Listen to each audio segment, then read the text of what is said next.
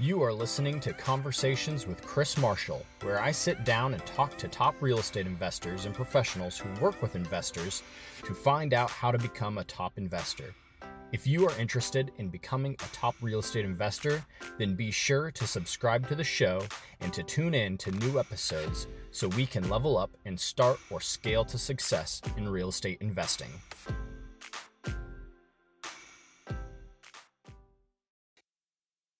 Welcome back to another episode of the Top Investor Podcast. I'm your host, Chris Marshall, and on the show today is guest Seth Campbell. And what a great show. Someone who is making the transition into the commercial real estate investing world this year. I found a ton of benefit in this episode, in this conversation that I got to have with Seth. We talk everything from his experience as a landlord to tips and advice on raising your first bit of capital needed to get that first deal. We talk about the different platforms and software tools, SOPs that you need to have if you're going to be a commercial landlord. So yeah, definitely stick around for the episode. It's going to be great, especially if you're looking to transition into this specific segment or start out in this segment anytime soon. With that out of the way, let's get on with the episode. All right. Welcome to the show today, Seth. How's it going? Going great. Doing great. How are you, Chris? Doing pretty well. Let's dive right into it. To start off, why don't you tell us and the listeners a little bit about yourself and what it is that you're actually focused on nowadays? Yeah, absolutely. I technically am just a commercial real estate broker, salesperson licensed in the state of Nebraska. I work for CBRE, now a corporate office. We turned into a corporate office. I was one of the partners in the partner office that was bought in 2019. And so we kind of been doing that as a third-party broker for 17 years and change. So I've been married 20, 17 in the business, so 17 and a half. At the same time, my family's owned real estate in the Omaha, Nebraska area for about 50 years, and I run and manage about 600,000 square feet of industrial, retail, and office property in this sector. Awesome. And so that just 600,000 square feet in just Omaha? Just Omaha, yep.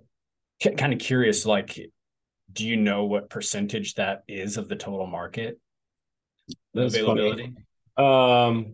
Believe it or not, Omaha's bigger than people think, but because it sounds like quite a. The truth is, I don't know the percentages. It's not as big as you think. We have probably about. This is one of those things where, as a broker, I should know all of these aspects, but I'd have to look at my last report just to go the overall market. There's about 62 million square feet of space in Omaha. Yeah.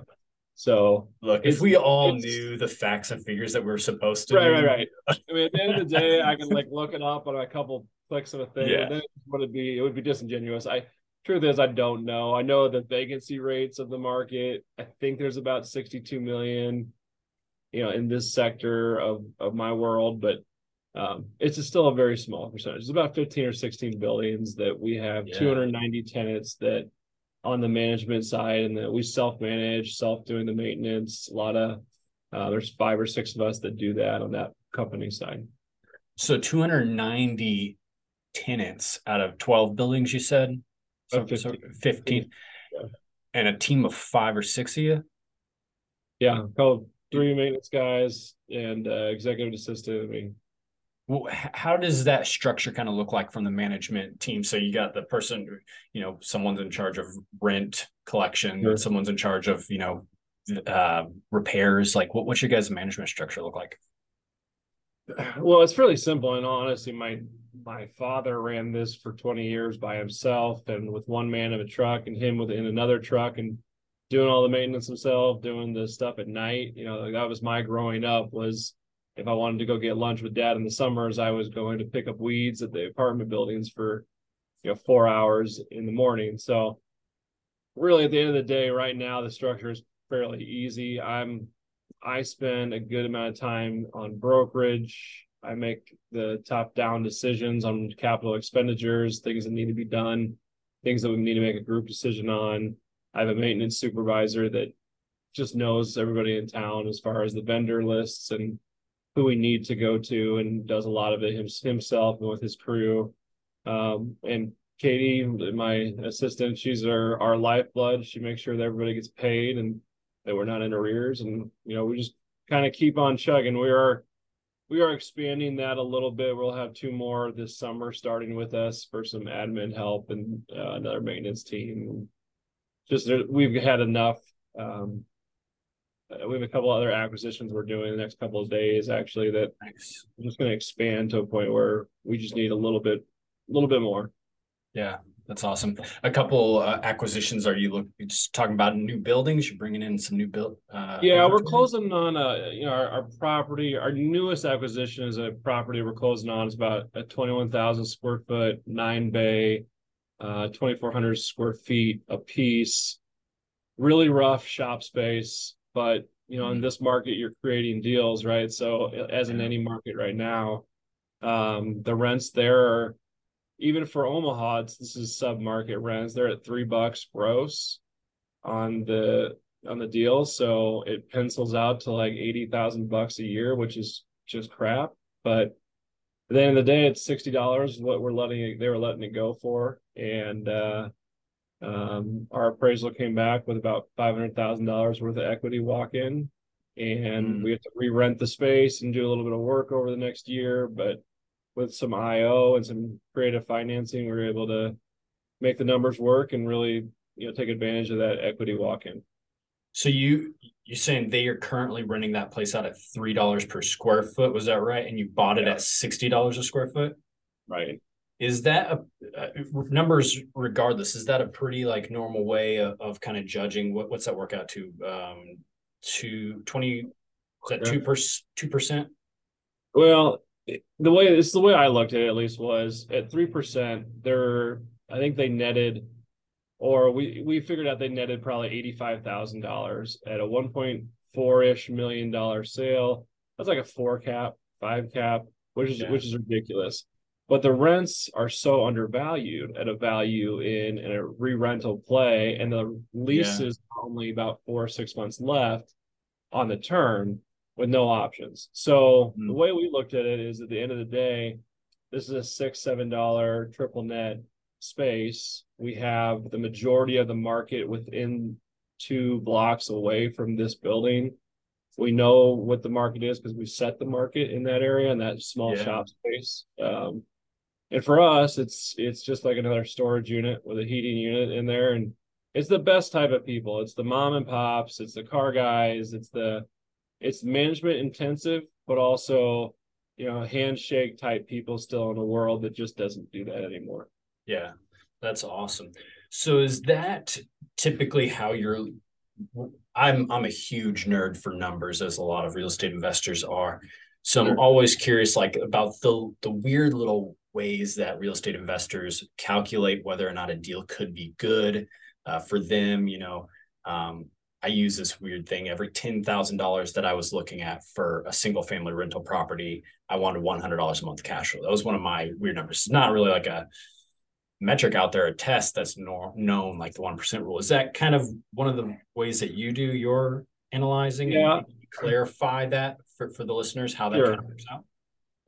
To the best of my ability without my spreadsheets in front of me. But basically, at the end of the day, I don't look at cap rates as much as how much cash I'm out versus the cost of the debt. Yeah. The last 10 years has been great because the debt's been as low as, 3.5% on a 20-year AM with a swap over a 30-30, to as bad, right now, as the worst loan I've gotten in 10 years is a 6.5, which is still the same loan that I got in 2007, making the same buildings work that I purchased in 2007 that we've just refinanced over 10 years. So at the end of the day, it's still free money. It's just the different way of doing it. So Yeah. in this case, like any other, we just look on cash is my biggest number. I want a 10 to 13% cash on cash over the first year. I want, I won't do it if it doesn't, if I can't get the financing and the down payment and the amortization to get me a 10% or more, it's a no go for me. Yeah. Uh, Now I do advise clients through CB on a regular basis, and everybody has their own different numbers and how they all calculate and invest in property. Absolutely. Uh, a lot of single tenant investors that I work with, they're looking at, or my advice to them, depending on the point spread, is a 1.5 or 2% above what they can get money at. So if you can get money at 4 and make 2 points or better on a single tenant asset like a Walgreens or a Burger King's a bad example right now at the moment, but any of those QSRs deal where you have a 15 or 20-year corporate lease deal, but you can make money over buying enough of them over a period of time that you have a long-term lease stream. Mm-hmm. It's just not usually for the 60 and under. It's usually for the 60 and older crowd. A lot of doctors, a lot of clients that are, doctors or established businesses. They just don't want places to park cash that are making over the interest rates. And right now, that's harder because you're not getting an 8.5 cap. The supply for the single tenant properties are 40% higher than they ever have been, and the prices aren't going up because for whatever reason, or the prices aren't coming down off those numbers because the sellers haven't realized where we're at. So we'll see if that even happens. I don't know. Yeah. So are you guys worried about, potential for recession, whatever? We've been hearing about it for months. Are you guys looking at like decline in vacancy rates or I guess increase in vacancy rates for that class of renter, the mom and pop entrepreneurs? Is this anything that you're paying attention to, forecasting for? Yeah, I mean, I think you follow some of my stuff. Invest Midwest is a real thing. I think at the end of the day, if you want to find markets that are stabilized even in and out of recessions, this is my, I don't know, third arguably recession that we may or may not be going into. Yeah. I was still a broker, and I started as a broker in 06 and went through 7 and 8, went through COVID, went through everything before and after. So, at this point, I've been through and seen it. So I just say, Omaha, when the banks were at its worst, I think was that 2014, 2015, when they kind of had a bank collapse in there. Nebraska lost one bank. It was a bank in Sherman. It wasn't anything to do with what was going on. It was a bad loan for a small bank. Colorado, I think, lost 42 or something like that. Mm-hmm. I mean, we're just a very conservative state, and that's one of the reasons that we have our investments here as investment groups is because we can kick it, and we know that Omaha just doesn't have the ups and lows. We're very steady. We don't have the high appreciation, but we don't have the lows either. Yeah. No, I agree with that. Is that like an actual hashtag or something? Invest Midwest? Yeah, that's more of a hashtag. That is great. I moved to Florida from Southeast Missouri 2 years ago. And so like we didn't have to worry too bad about all the big dips and the big valleys, and all this stuff. I like that a lot.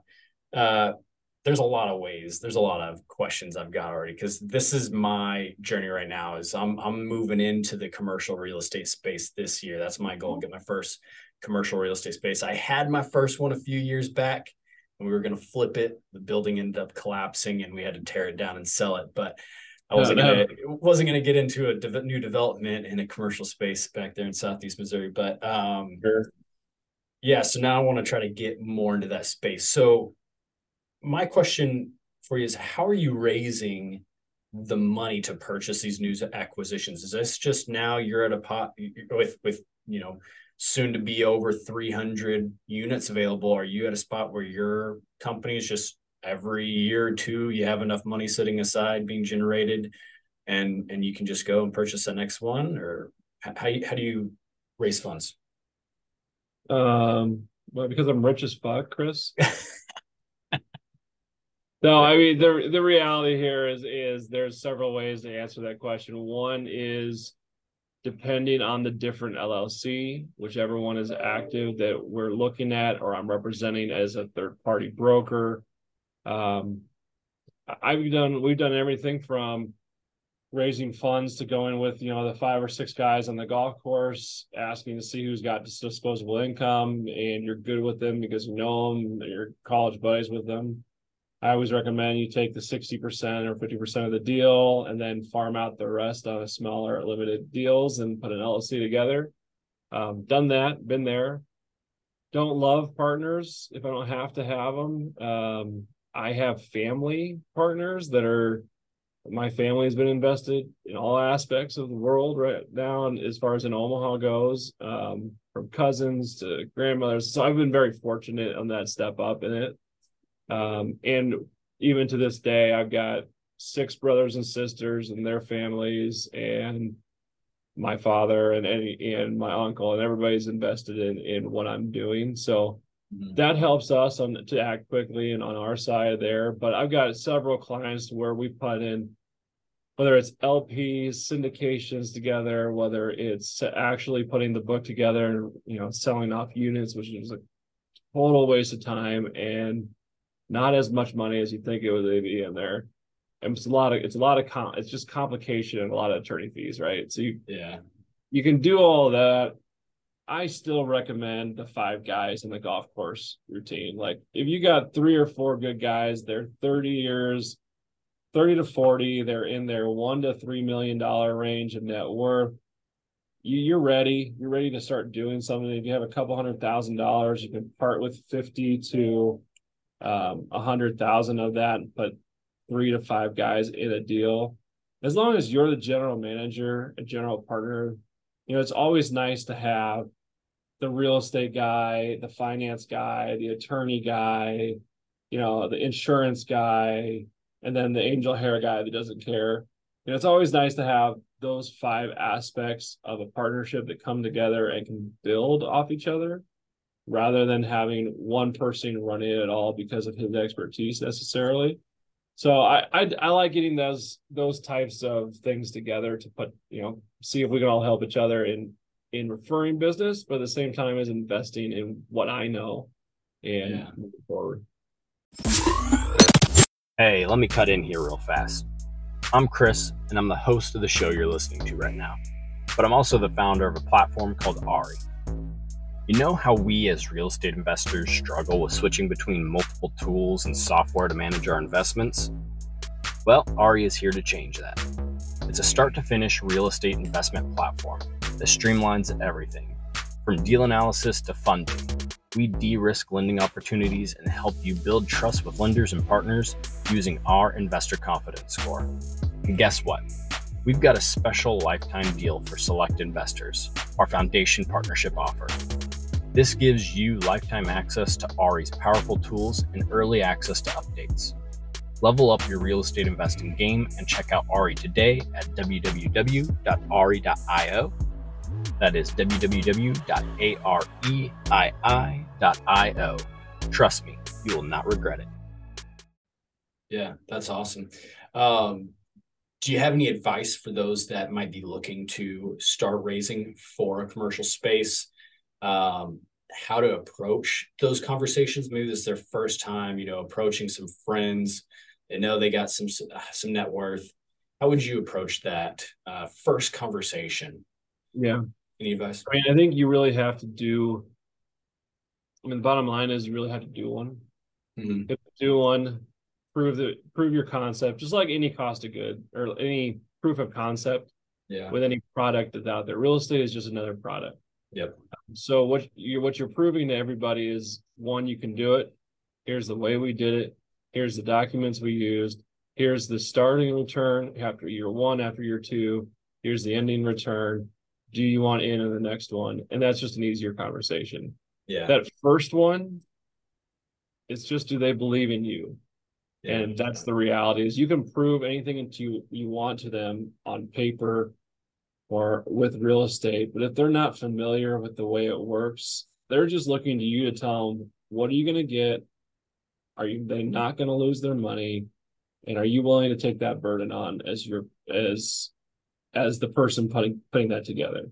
Yeah. Because there's a lot of weight on shoulders when you're asking somebody who has $500,000 or $1 million to their name and you're asking them to invest a couple $100,000 with you, and you're assuring them that this is going to make 7 to 10% a year, or at least they're not going to lose their ass. And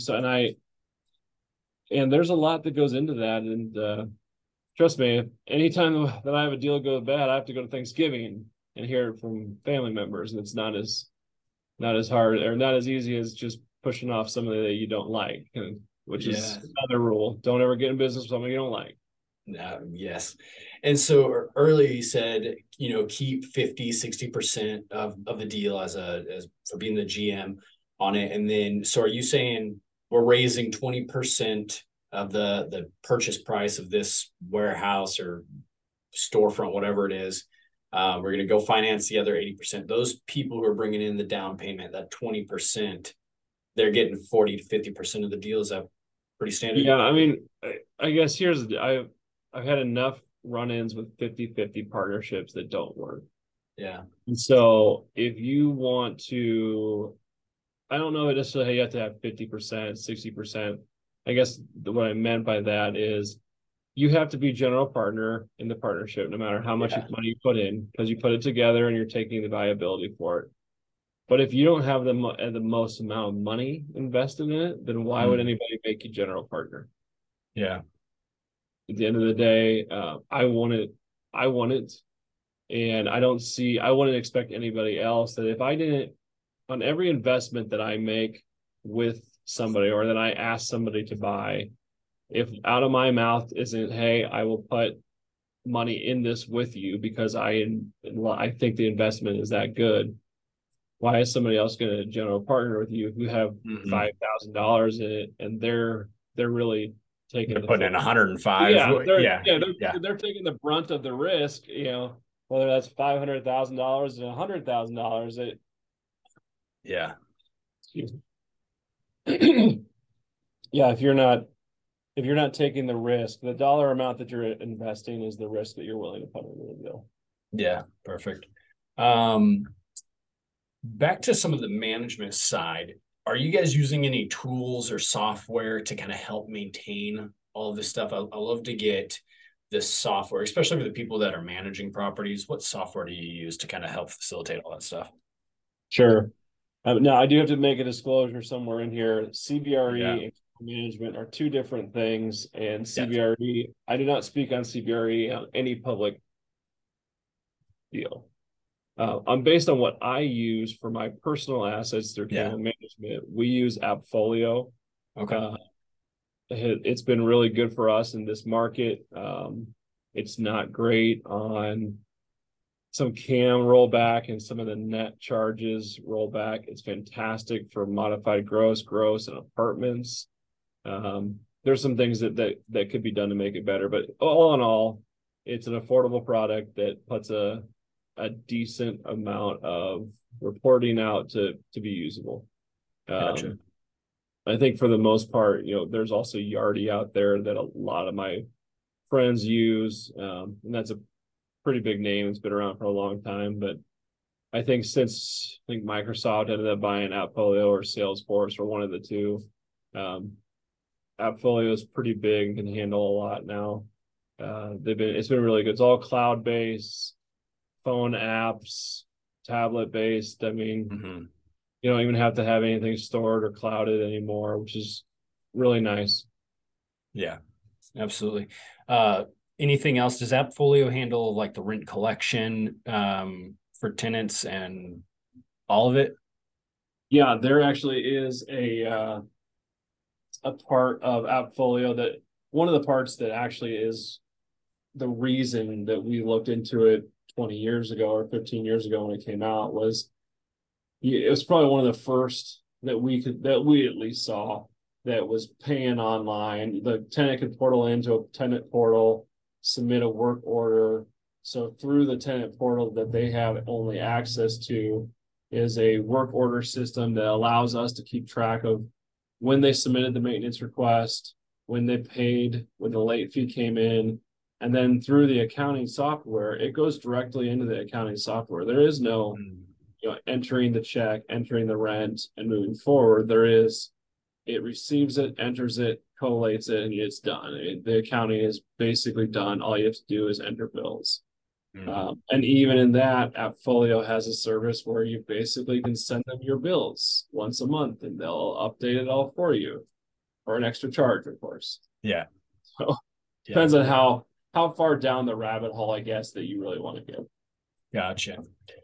All right.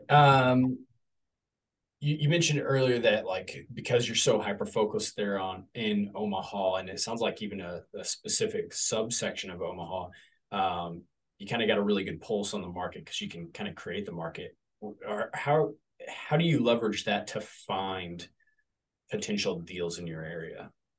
Yeah, I mean, the realize Omaha's a million people, so the whole subsector is Omaha. The reality is, what I kind of do is at this point is I feel like Omaha is just like any other Midwest city, and what I found out through, 20% of my business is probably outside of Nebraska. So whether it's Iowa, Texas, and representing buyers and investors in other markets, there's a familiarity within the Midwest. When I get to California, most of the time I'm seeing even Florida, and I like Florida a lot. We vacation there a lot. I got that going. But we've got investors that come in from California to Omaha, even Florida to Omaha to some extent. And they're just looking for the peace of mind because they're so tired of the ups and downs. And that's really kind of how did that answer your question at all? A little bit. Is there any like interesting ways that you find new acquisitions, the new deals? Sorry, yes. Your pipeline. You know what? No, there's no interesting ways that I find new deals. The nice thing about being in a CB office, in a large office like this, is everybody's chirping, always talking, or you're always out. I'll be honest, I'm a huge golfer. I stink at golf, but I enjoy being out, and networking is just one of my biggest attributes, as whether that's being online, connecting with people like yourself, or just connecting with, and that's allowed for more worldwide and nationwide conversations. But the reality is, it's just the good old blocking and tackling like they taught in every sales pitch school since the 90s. You got to be out there. If you're not out there, you're forgotten. And at the end of the day, if you're not seen, you're not heard. And that's the reality. So any more people know what kind of properties now that I like as a buyer, that my client pool, if you will, likes. So we'll get brought in to, hey, this is probably your property. Can we work something out? And 9 times out of 10, we bought it that way. Probably 10, 15 years ago, it was more or less me making a lot of calls on for lease buildings. Most of the for sale buildings, people are overpriced anyway. But if you call on something that's not for sale, it's for lease. We probably tagged about 8 or 9 buildings that way, and being able to kind of manufacture something. Nice. We spoke about the, potential for vacancy rate increase with a potential recession. Are there any other trends that are, happening in the industry and the economy that you're paying attention to that might affect your investing? I think the interest rates affect us all. That's the biggest thing that I'm seeing and watching, is the Fed continually in my mind to ignore what everybody else is trying to tell them to do, and the inflation. And I think on a macro level that, when your inflation is at 8-9% and they're chasing the rabbit to try to get those interest rates to a point where, we're in line. I understand it, but like those type of things are what kills the broker, and not only the broker, but it just it dries up the money for the banker. You're killing millions and millions of dollars worth of industry here just because you're chasing an inflation rate that frankly is probably not attainable right now. So I'm hopeful that in the next, I just keep saying in the next 18 months, but I'll probably push that to the next 12 months. I think we'll see a plateau on interest rates. And once we see that initial plateau, we're going to see a lot more problems than we see money opening, because banks are at a halt right now. You could go to ABC Bank, who you've been banking with for 20 years, and they're going to quote you 7%. You could go to, RBS Bank. Hopefully there's no RBS banks out there, but when you can go to another said bank and they'll quote you 6%, and then anywhere in between. It's just depends right now on where the banks, what their appetite is individually. Yeah. And we haven't had that since probably 2006, 2007. And when the banks are afraid to make loans, that makes it a very interesting market. The cash is about, in my opinion, the cash has become fairly dry and about dried out now. So we're not seeing buyers with a lot of cash and 1031s right now anymore. We're seeing a lot of wait and see money, and a lot of people in need of help, whether that's foreclosures or knowing that next interest rate or that next loan basically makes their property not work. Yeah. And that's been honestly where a lot of listings right now have come from, is just trying to help people out of vacant space or buildings that they just don't need anymore. Yeah, that's great. Let's see. I think that's pretty much all the questions that I really had. Last two questions. Was there any questions that you think I should have asked that I just didn't, I forgot about? Anything like that? No, you're pretty good at this. It's fairly easy to get me talking, so that probably helps a good cause there. No, I mean, at the end of the day, brokers like to tout what they've done.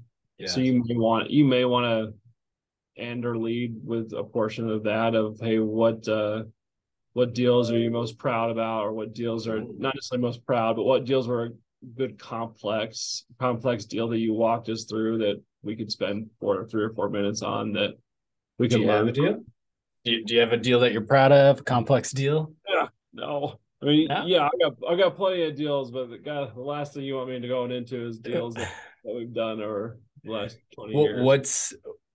What's your favorite deal you done? We don't have to dive into the whole thing, but was it a favorite deal? I'm trying to whitewash it just because I gotta protect the innocent. But my favorite deal was I transferred at closing 2 keys on a 1031, and they just swapped the property. Wow. Which was pretty cool because I hadn't done that before.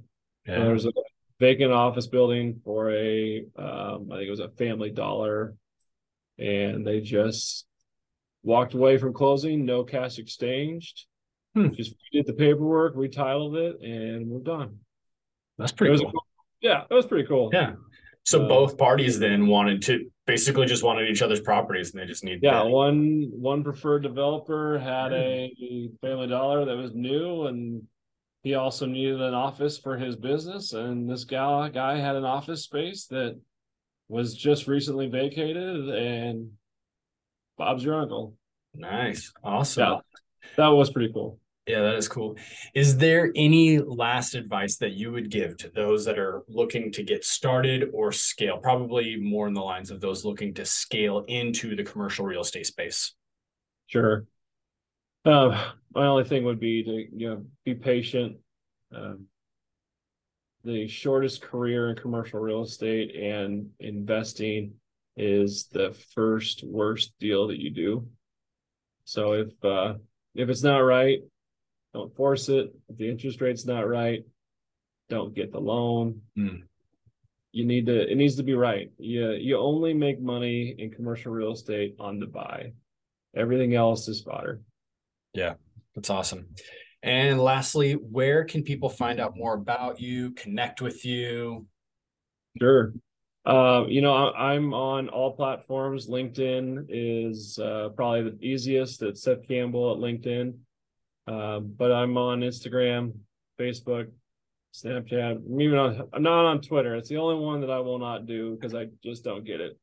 But I'm old enough to be on all these at this point. All right, cool. Awesome, Seth. Thanks so much for joining the call and giving so much value to the audience. I really appreciate it. Absolutely. Yeah, thanks.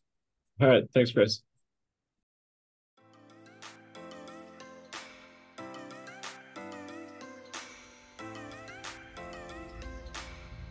Thanks for tuning in to the Top Investor Podcast. If you are a real estate investor, we want to connect with you. Like our favorite quote from Ralph Waldo Emerson says, "Every man I meet is my superior in some way, and in that I learn from him." We believe we can learn something from everyone, so even if you are just starting out on your real estate investing journey, head over to the link in the description to connect with us, and we would love to hop on a call with you. Also, be sure to subscribe to the show and follow us on the socials at Top Investor Pod. While you're at it, leave us a 5-star rating and a positive review so we can help more people become top investors. Until next time, this is Chris Marshall signing off. Go out and become a top investor. See you around.